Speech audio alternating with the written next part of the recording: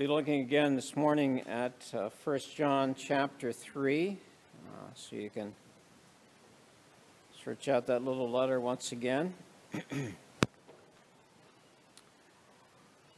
Professor Carl Trueman of Grove City College wrote one of the more interesting books in the area of Christian thought published in the year of our Lord 2020.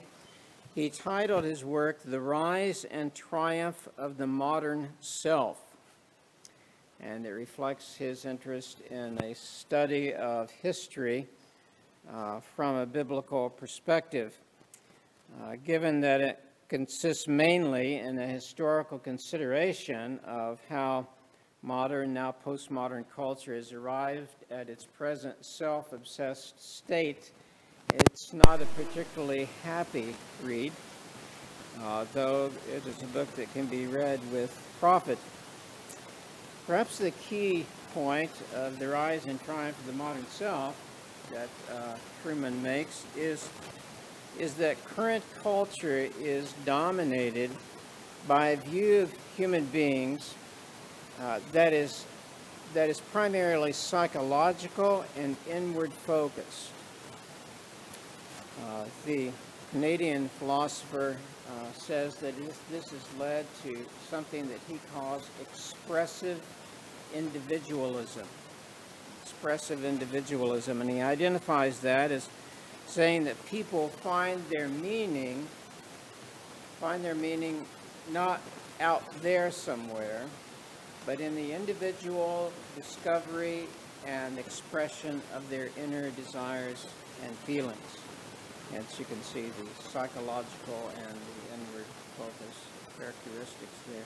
Now, I'm sure that you could come up with 100 illustrations of that from our self-focused consumer mentality to all kinds of books that are popular today and slogans that things like "Be all that you can be," or "Lose your inhibitions," "Free yourself," "Affirm yourself," "Express yourself," "Love yourself." Just take anything and put it in front of self here, and you've got our current culture in some ways. Now, I would say that though it really seems that this way of thinking is perhaps more widespread than we've seen it in recent centuries today, still it's not really anything new. It's not really new at all, this idea of discovering and expressing what one has inside oneself. I mean, we see it from the very beginning, right? I mean, Adam wants to express himself. Okay? He wants to give expression to his potential as a being. After all, Satan has said, you can be like God. Okay? You can go to a higher level of being here. You can make your own decisions about what is right and wrong.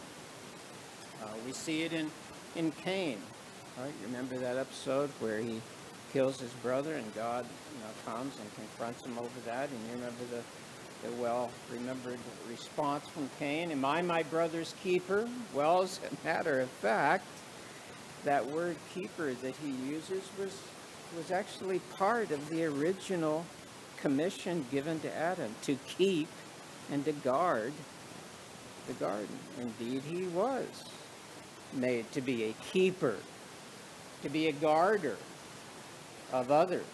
I mean, that's the essence of the biblical morality, that we have an accountability to look out for one another. There all kinds of other examples could be given. The Tower of Babel, remember the rationale behind that.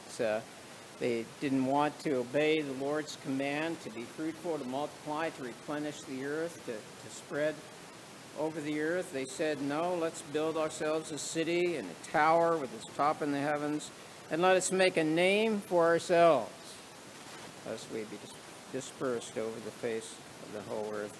And indeed, I mean, this idea of expressive individualism is exactly what we see in biblical pictures of the fall of Lucifer, of the fall of Satan. Isaiah chapter 14. speaking metaphorically here to Satan. You said in your heart, I will ascend to heaven above the stars of God. I will set my throne on high. I will sit on the mount of assembly in the far reaches of the north. I will ascend above the heights of the clouds. I will make myself like the Most High. So really what we're talking about is sin. Right? We live in a culture dominated by this attitude, this sinful attitude that would say it's all about us. And we as believers have to be on guard against that as well. And so the Apostle John, and to believers in his day, and we believe under the inspiration of the Spirit to us today, has been helping us to think about these things and to make sure that our lives are not dominated by this turned inward focus, but rather focused on God. And indeed, last Lord's Day, we saw that beautiful picture that God gives us, and what is, in a sense, a parenthetical thought there at the beginning of the first 3 verses of chapter 3, as he had us gaze at the incredible love of God that made us his children. Remember that passage? See what kind of love the Father has given us that we should be called children of God.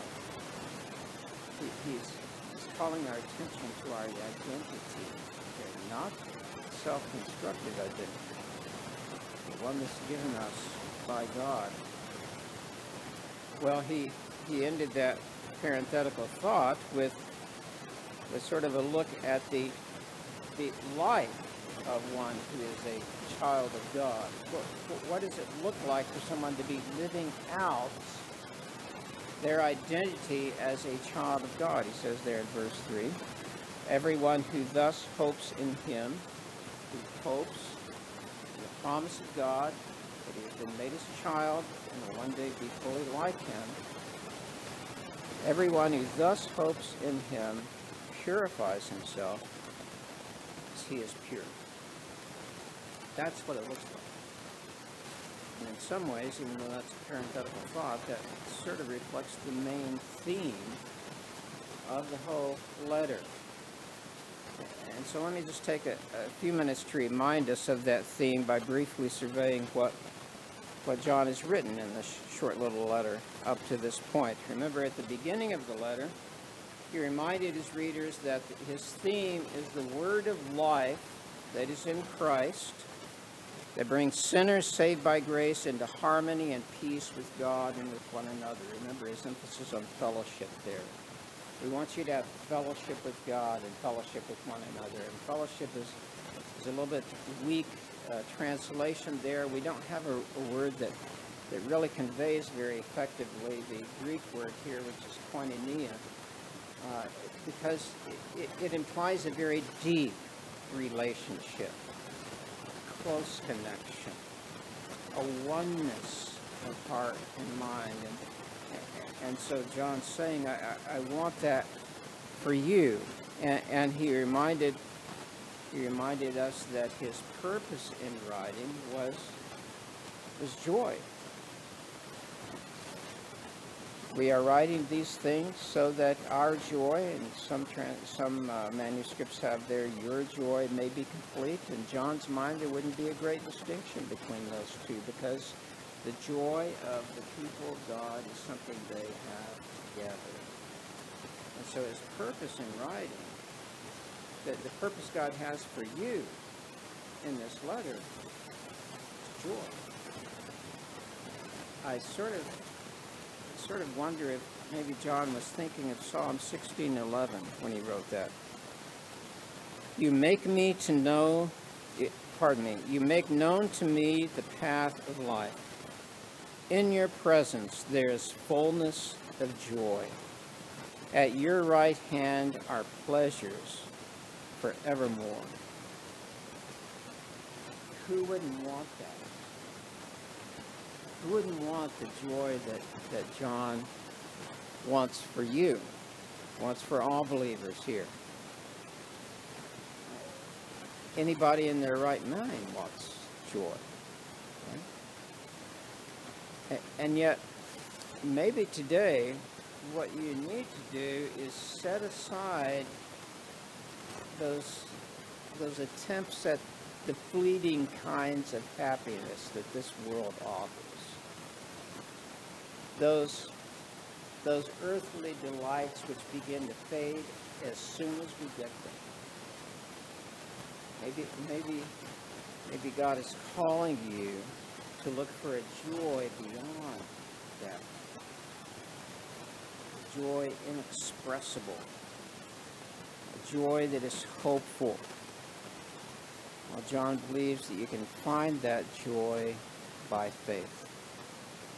Because God promises that joy to his people. John wouldn't be wanting this for you if it wasn't a promise of God. He believes you're destined for joy. Everlasting joy. Pleasures forevermore. He believes that's your destiny if you're a child of God. And so don't you want to be heading in that direction? Don't you want to be getting some foretaste of that joy ahead of time? Those come by faith. And so he talked to us about walking in the light, which is, of course, a metaphor for walking in God. The way to this joy is to walk in God, walk in the light. And this included, he's told us there in the first chapter, a lifestyle confession of sin and cleansing from unrighteousness. You see that in verses 7 through 10 of the first chapter. How do you get this joy? John says, well, you be quick to repent. That's one way to begin to experience this joy. You're quick to confess, and you receive that joy of forgiveness. He encourages you that as you resist sin, remember he says at the beginning of chapter 2, I'm writing this so you don't sin. I want that for you. It would be my delight that you not sin, he's saying, and to encourage us in that, he goes on to say right after that, you have an advocate when you do sin. Do you remember how he juxtaposed those? I don't want you to sin. You shouldn't want to sin. But the encouragement for that is not pulling yourself up by your own bootstraps. It's not gritting your teeth and trying harder. It's remembering you have an advocate. Somebody's got your back when you sin. Isn't that an interesting way that he's combined those thoughts there?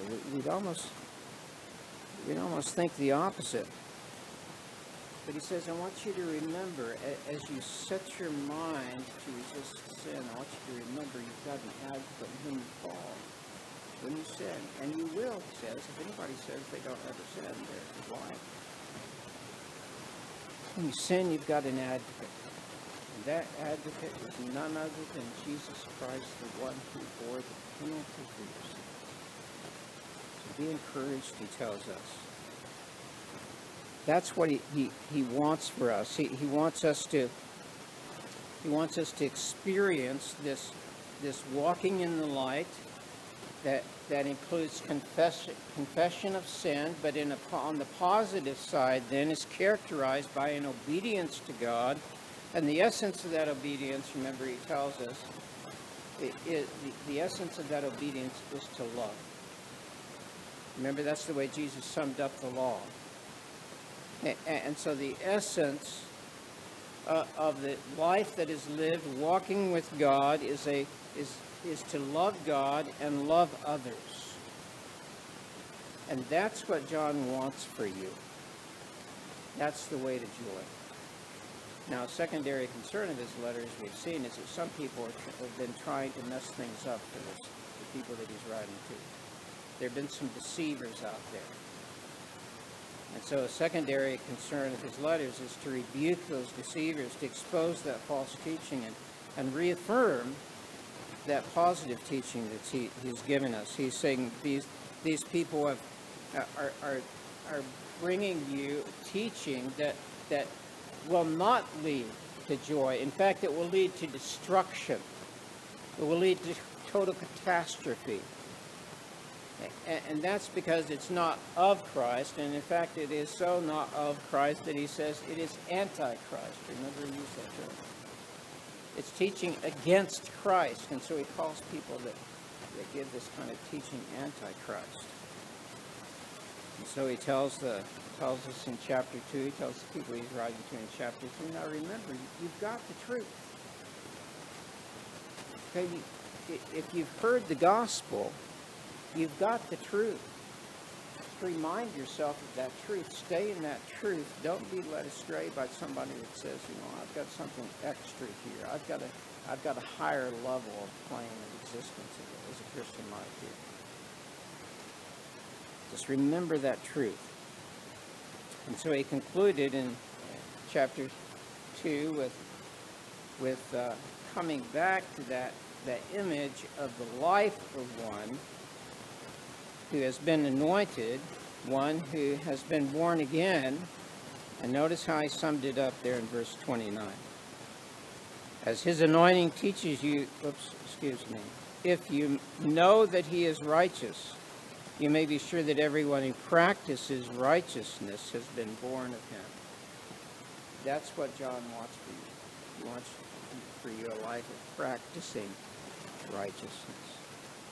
And then came that parenthetical thought. It's like, his mention of being born again just reminded him, and he had to rejoice in the fact that we're born again, that we're made children of God. But now in our text today, in verse 4, he's really going to continue the same thought that he had there in verse 29. Okay?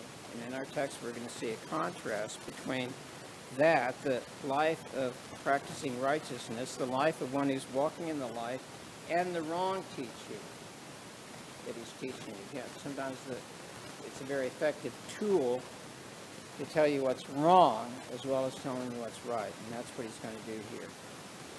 So really in our text in verse 4, and I'll read down to verse 10, he's picking up the thought in verse 29, so it's almost like verse 29 is part of this thought, but we're going to pick up for our reading at verse 4 and read through verse 10.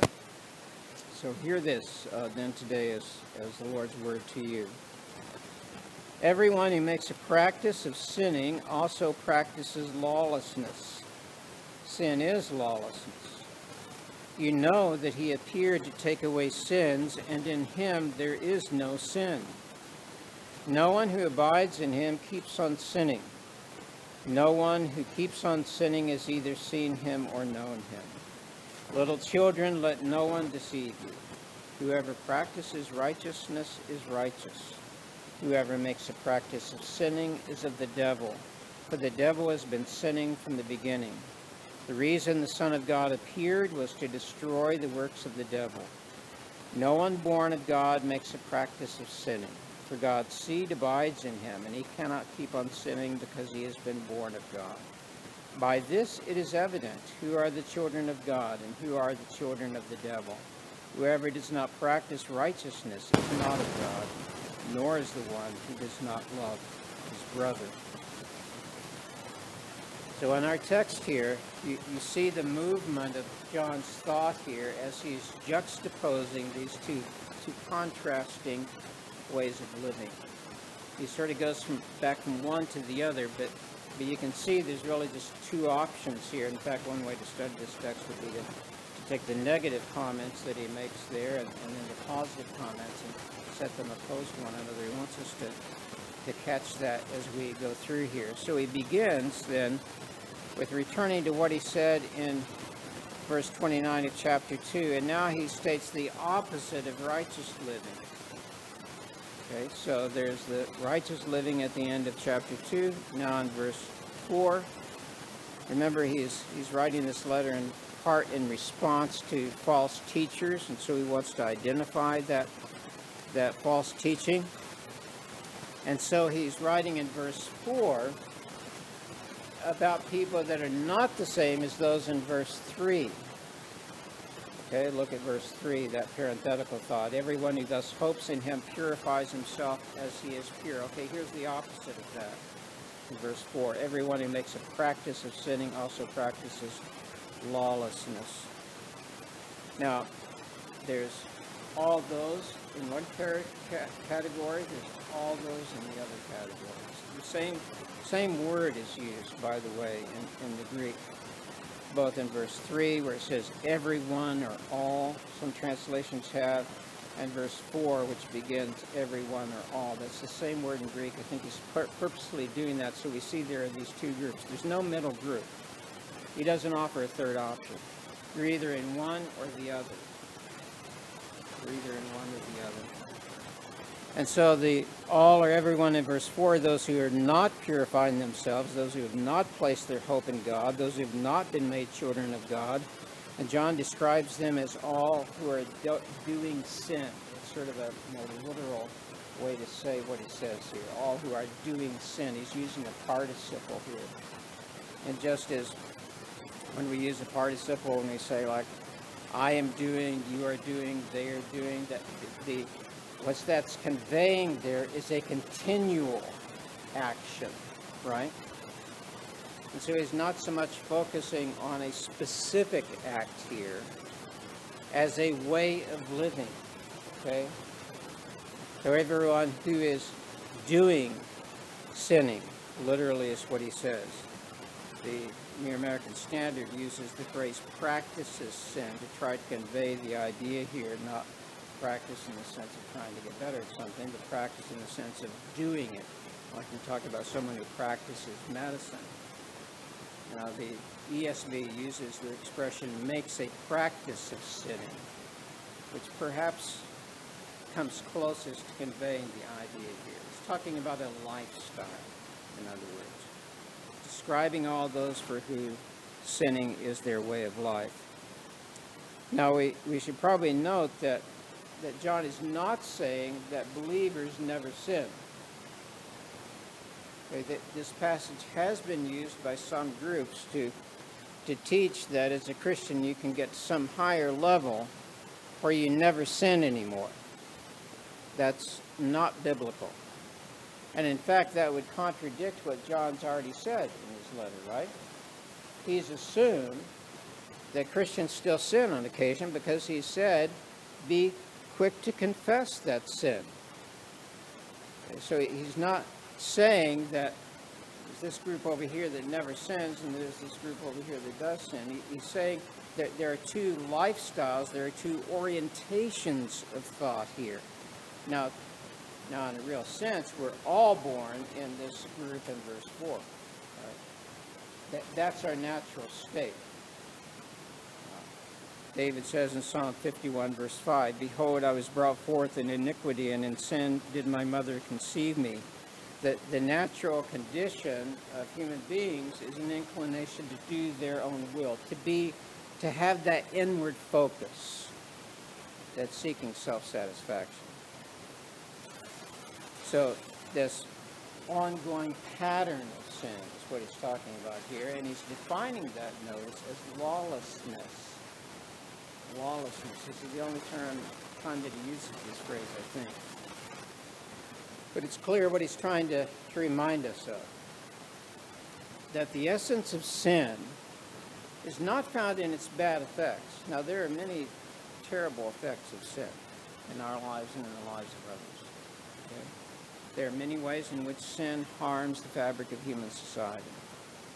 But John's saying, now that the true essence of sin is that it disregards the law of God. God's law communicates, reflects, portrays his righteousness. And so a pattern of sinning against that is a pattern of lawlessness. It sort of reminds you, doesn't it, of his use of the word antichrist, against Christ. This conveys the idea of being against the law. They want to make a law of themselves. Right? I want to do what is right in my own eyes. I want to follow the impulses of my own heart. That's what he's describing here is a lifestyle. Human beings are quick to label as wrong anything that has a negative effect on them. John's saying we've got to have a lot more mature understanding of what sin is. Now notice too that in saying that the essence of sin is lawlessness, he's acknowledging that God's law has authority over all people. And that, of course, would include us as Christians. That's the standard of purity that was in verse 3 there. Everyone who thus hopes in himself purifies himself as he is pure. So his law conveys that purity, and the believer is walking in a way that grows in that purity. Now in verse 5, John turns our hearts and our minds here to Jesus. So thinking about the reality of what sin is and a pattern, a lifestyle of sin, you know that he, that is Jesus, appeared to take away sins, and in him there is no sin. Now what he's doing here is trying to help us see in this passage that if you are in Christ, you've been given a new identity. An identity that is not tied up in practicing sin, in a lifestyle of sin, but an identity that is tied up in practicing righteousness and growing in righteousness. And so he reminds us of that here by saying that Christ came, the sinless one, to take away sins. So how can a right view of the Christian life be one that tolerates sin? If I'm in Christ, then I should be the enemy of sin as he is the enemy of sin. He goes on later to say that Jesus came to destroy the works of the devil. That Jesus came to destroy the works of the devil in corrupting human beings and bringing condemnation upon them. And so you too then, having been brought into Christ, having been born again by the work of the Holy Spirit in you, you have been given a new identity in him. So you oppose sin as he opposes sin, because you have the Spirit at work in you. Hebrews puts it this way: how much more will the blood of Christ, who through the eternal Spirit offered himself without blemish to God, purify our conscience from dead works to serve the living God? You hear that purification process being described here. Moving away from those dead works, those works that are expressions of the sinful human nature, to serve the living God. Therefore, he is the mediator of a new covenant, so that those who are called may receive the promised eternal inheritance. Since a death has occurred, that is Jesus' death, that redeems them from the transgressions committed under the first covenant. Christ has entered not into holy places made with hands, not earthly temples, but into heaven itself, to appear in the presence of God on our behalf. He who has appeared once for all at the end of the ages to put away sin by the sacrifice of himself. So Paul puts it this way in 2 Corinthians: for our sake he made him to be sin who knew no sin, that in him we might become the righteousness of God. And so John's saying, for the believer, there is a lifestyle of growing in righteousness. That's what he's emphasizing throughout this whole text. There are those deceivers in the church of that day, evidently, who were downplaying sin on the one hand, and on the other hand, saying that they'd risen above sin. And John is speaking against that. He's saying, your identity is in Christ. And as you have your identity in Christ, live in a way that reflects his identity. He goes on then to use the imagery of being born again, being born of God, in verse 9. God has sovereignly acted to bring to life those who had no life in themselves. In fact, in John 9, in verse 9, John uses even an unusual word picture here of God's seed. The word here literally is sperm, being permanently implanted into those born of God. In today's language, we might use the image of DNA. And the Holy Spirit breathes spiritual life into sinners. It's like he gives them his DNA, which enables them to overcome sin. To put this in theological terms, we would say you've been justified by God. You've been declared righteous because Christ died for your sins and you're clothed in his righteousness. But now you're being sanctified. You're growing in righteousness. And one day you will be glorified. You will be confirmed in righteousness. So one excellent commentator on this passage from years ago says, what we need to do is stop looking at our past, stop focusing on our sins, and look toward our calling. You are called to ultimate sinlessness. There will be a day when Christ presents you before the Father, in which it can be said of you, you cannot sin. You will not sin. Now, isn't that a wonderful thing to long for? Think of all the heartache that comes into our lives before sin. It's hard even to imagine being in that state, but that's your state. So John is saying, in effect here, live in accordance with your destination. If your destination is the joy of being perfectly conformed to the image of God, being transformed from the inside out, in fact, to the image of Christ, if that's your destiny, then begin living that out now. Begin living that out now. You are not in the flesh, Paul says in Romans chapter 8, but in the Spirit, if in fact the Spirit of God dwells in you. You've been set free from that aspect. Not that you're perfect again, not that you never sin, but you are no longer a slave of that. Remember, Jesus says to the Pharisees, if the Son sets you free, you'll be free indeed. And they get their hackles up and say, we've never been slaves of anyone. And Jesus says, if you're living as a slave of sin, if you're practicing sinlessness, he uses some of the same language that John does here, then you're a slave of sin, and you need to be set free. The Christian has been set free from sin. You have, as a believer, when you've been born again, you have for the first time in your life the ability not to sin. Before you're born again, all you could do is sin. Okay, your best works were sin because they were not done from a heart that was alive to God. But once you've been born again, you have a freedom not to sin. That's what John wants for you here. Remember, he said back in the first chapter, God is light, and in him is no darkness at all. If we say we have fellowship with him while we walk in darkness, we lie, do not practice the truth. But if we walk in the light, as he is in the light, we have fellowship with one another, and the blood of Jesus, his Son, cleanses us from all sin. Do you see again that combination of dealing with the negative, confession, receiving forgiveness, and living in the positive, living in obedience to God?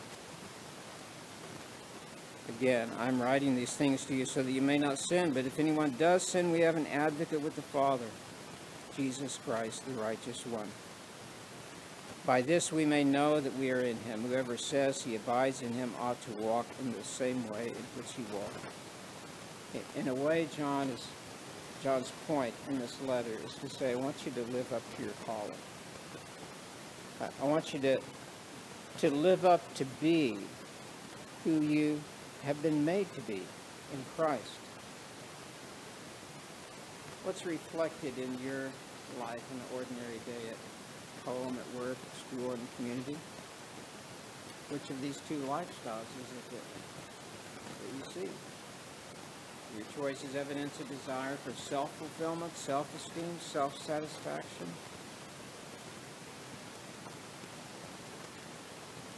God offers you in Jesus Christ a far more positive model, doesn't he? You repent of your sins and come to know him. To follow Christ is to know that your identity is in Christ, and that it is Christ in you that is the hope of glory.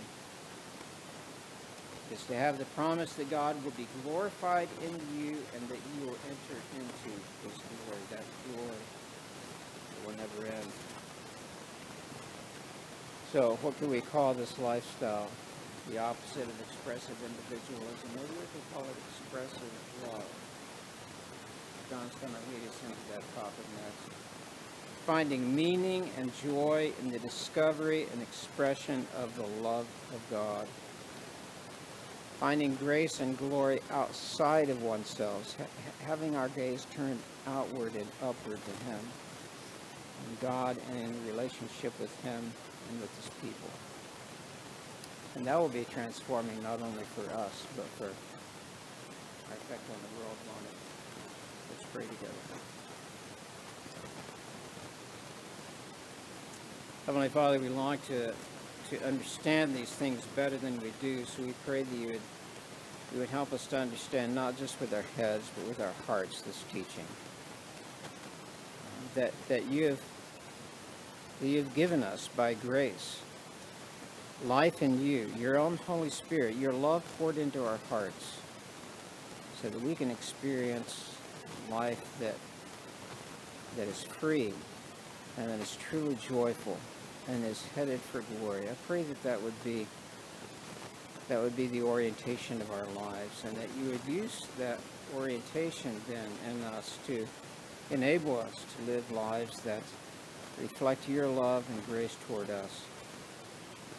Thank you, Lord, for that love, for bringing us to faith. And we pray, Lord, that you would extend this kingdom in us and in others, that there would be those even today who would turn in faith to you, repenting of their sin, and find that joy that comes from being united by faith with you. In Jesus' name we pray. Amen.